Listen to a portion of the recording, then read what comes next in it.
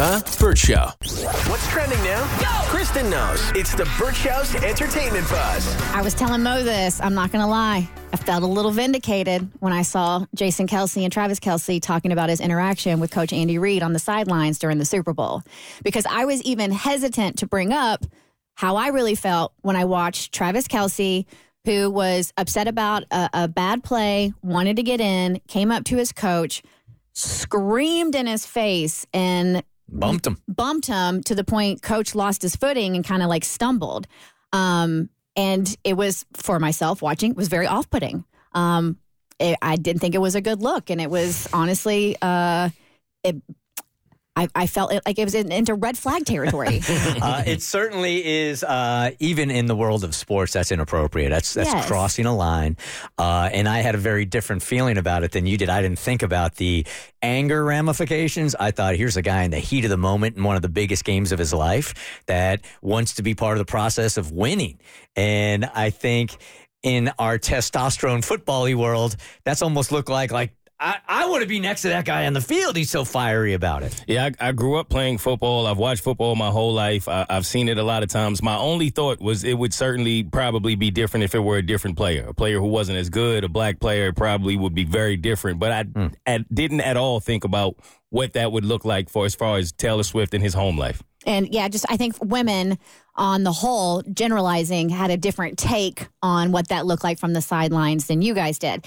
And so on their podcast, New Heights with Jason and Travis Kelce, they discussed this. And Travis's brother, Jason, he called him out for it. People are all over this. And I get it. I can't. You cross the line. I think we can both agree on that. I can't get that fired up to the point where I'm bumping Coach and it's getting him off balance and stuff. When he stumbled, I was just like, oh, my head. Or even, let's be honest. The yelling in his face too is over the top. I think there's better ways to handle this. Yeah, I know. I'm a passionate guy. I just wanted to let him know that I wanted this thing and that he can put it on me, and I got him. He also, Travis, admitted to having some trouble controlling his emotions. Sometimes those emotions get away from me, man, and that's been the battle of my career. But everybody else, I don't give a what anybody else says. I talked to Coach Reid about it today, and we kind of chuckled about it. I just love playing for the guy, man. Yeah. And unfortunately, sometimes my passion comes out where it looks like it's negativity, but I'm grateful that he knows that it's all because I want to win this thing.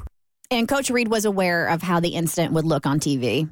It's definitely unacceptable, and I immediately wish I would have took it back. Coach Reid actually came right up to me after that and didn't even have harsh words for me. I was ready to get a chewing, and he just let him know, hey, man, I love your passion. I got cameras on me all over the place, man. You don't want things to come off. Not to be like that. And, man, it just fired me up even more to go out there and get a victory for him, man. So you feel like, and I want you to speak for every woman on the planet, hi, I have a vagina, and I will speak for you if you also have one. Save that? Nice little tagline. Save it. So you don't think that's a compartmentalized thing here? You think angry at work, angry at home? Potentially. Okay. I think it's something that should be noted. Mm-hmm. I think he made a mistake. He apologized to his coach. I didn't really hear an apology per se, but he's admitting that he was out of line. And I think, okay, you did this, now rectify your behavior. If it happens again, when somebody shows you who they are, believe them. And I don't want to say it's a problem in the NFL, but it is known that these players, because of that testosterone or whatever you want to call it, run hot, get fiery, and there's domestic violence issues in the NFL. Well, there are domestic violence issues in every industry. And I don't know that that's fair. For sure. Exactly. But I'm saying because that is there and you know that, you just have to file it away. So do I say cancel them? No, none of that stuff. But it's something that should be noted. Now, on to something a little lighter.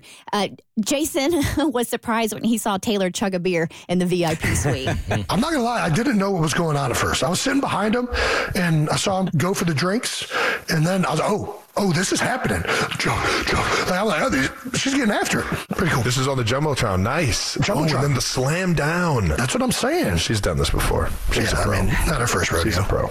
I saw so many pictures of her after the Super Bowl at parties, yes, having just this incredible time.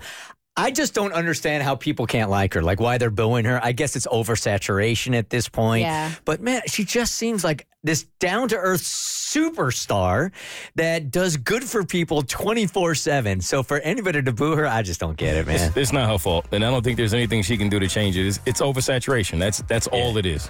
All right, coming up in your next entertainment buzz, Bieber was asked to be a part of the Super Bowl halftime show. Why he turned down the offer in your next entertainment buzz on The Burt Show.